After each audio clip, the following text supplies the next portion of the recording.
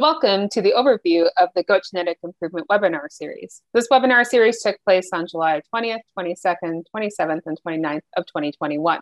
This is the recording or a brief overview of the recordings that you can find in the YouTube channel here in the description below on this video or in the cards that are going to pop up throughout the video.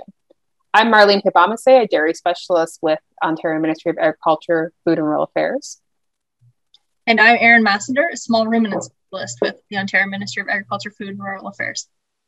So first, we're going to talk a little bit about the importance of genetic improvement. So genetic improvement is a long-term goal and offers long-term solutions. Some advantage of focusing on genetic improvement is that it can impact the industry and farm-level profitability and competitiveness, as was with the discussion of the cost of production on goat farming. Included in this as well is being able to be adaptable to environmental impact, public perception, and adaptability to future market demands. The first presentation that you would find in this webinar series is called Keeper Cull, Strategies for Replacement and Culling Decisions. So this presentation is by Erin and myself, where we discuss selection and culling decisions and how they're made to improve overall population performance over time. The factors that impact the rate of genetic progress include selection intensity, as well as accuracy, genetic variation, genetic intervals, and the number of traits.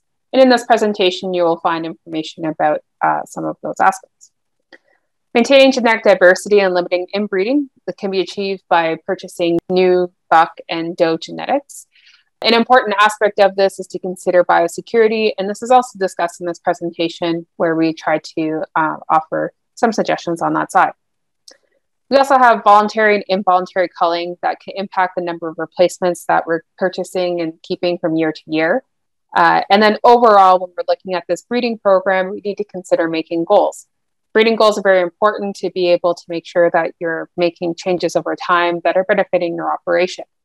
So the important part of this is to have these goals to be SMART, which is specific, measurable, attainable, relevant, and timely. One important aspect of all of this is to be able to go back and evaluate what you've done and if it's helping you achieve your goals. The second presentation that was in this webinar series was focused on scrapie and goat genetics in Canada. We had Dr. Amanda Amaratanga from the Canadian Food Inspection Agency who talked about scrapies here in Canada. The overall goal that Canada put out there is that they're looking to have the eradication of scrapie, but this is going to be really dependent on improving the surveillance program within the country. Current science suggests that CFIA is going to recommend focusing on alleles K222 and S146, which can help confer scrapie resistance in goats. CFIA is looking at conducting a pilot project in order to better understand how genetic resistance can be used in herds in the control of scrapies in the country.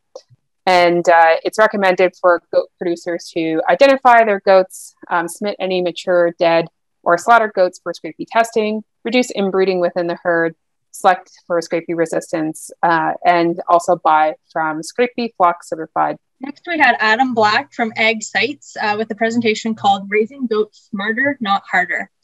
And some of Adam's take-home messages included that you cannot manage what you do not measure. So keeping records on the farm is very important. It's also important to know your market and the information needed to make buying decisions, as this might impact your final product that you're producing for consumers. Choose a record-keeping solution that fits into your daily routine and that you are comfortable with. So don't necessarily choose a software program if you don't like using your phone or computer. In order for record-keeping to be successful, it has to be easy or you won't stick with it. Next, I presented on some of the research at the University of Guelph aimed at the implementation of genomic selection for dairy goats in a presentation called Accelerating Goat Genetic Improvement with Genomic Selection. Genomic selection uses small differences in the DNA of individual animals in order to more accurately predict genetic merit of young breeding candidates. It has been proven to rapidly accelerate gain and enable selection for difficult to measure traits such as carcass or feed efficiency in many different countries and species. Genotyping costs have decreased significantly in recent years, making it a more feasible selection tool. Today, it costs under $40 to genotype an animal. Substantial gains in accuracy are expected from the implementation of genomic selection for Canadian Alpine and Saanen breeds, especially for does without records and bucks without daughter records, so our breeding candidates, which will help to accelerate genetic improvement in these populations. Next, Brian Sullivan from the Canadian Centre for Swine Improvement presented about the Canadian Dairy Goat Genetic Improvement Program. Brian explained that genetic improvement can reduce costs and increase revenue on the farm, and that's why we should be concerned about the genetics in our herd.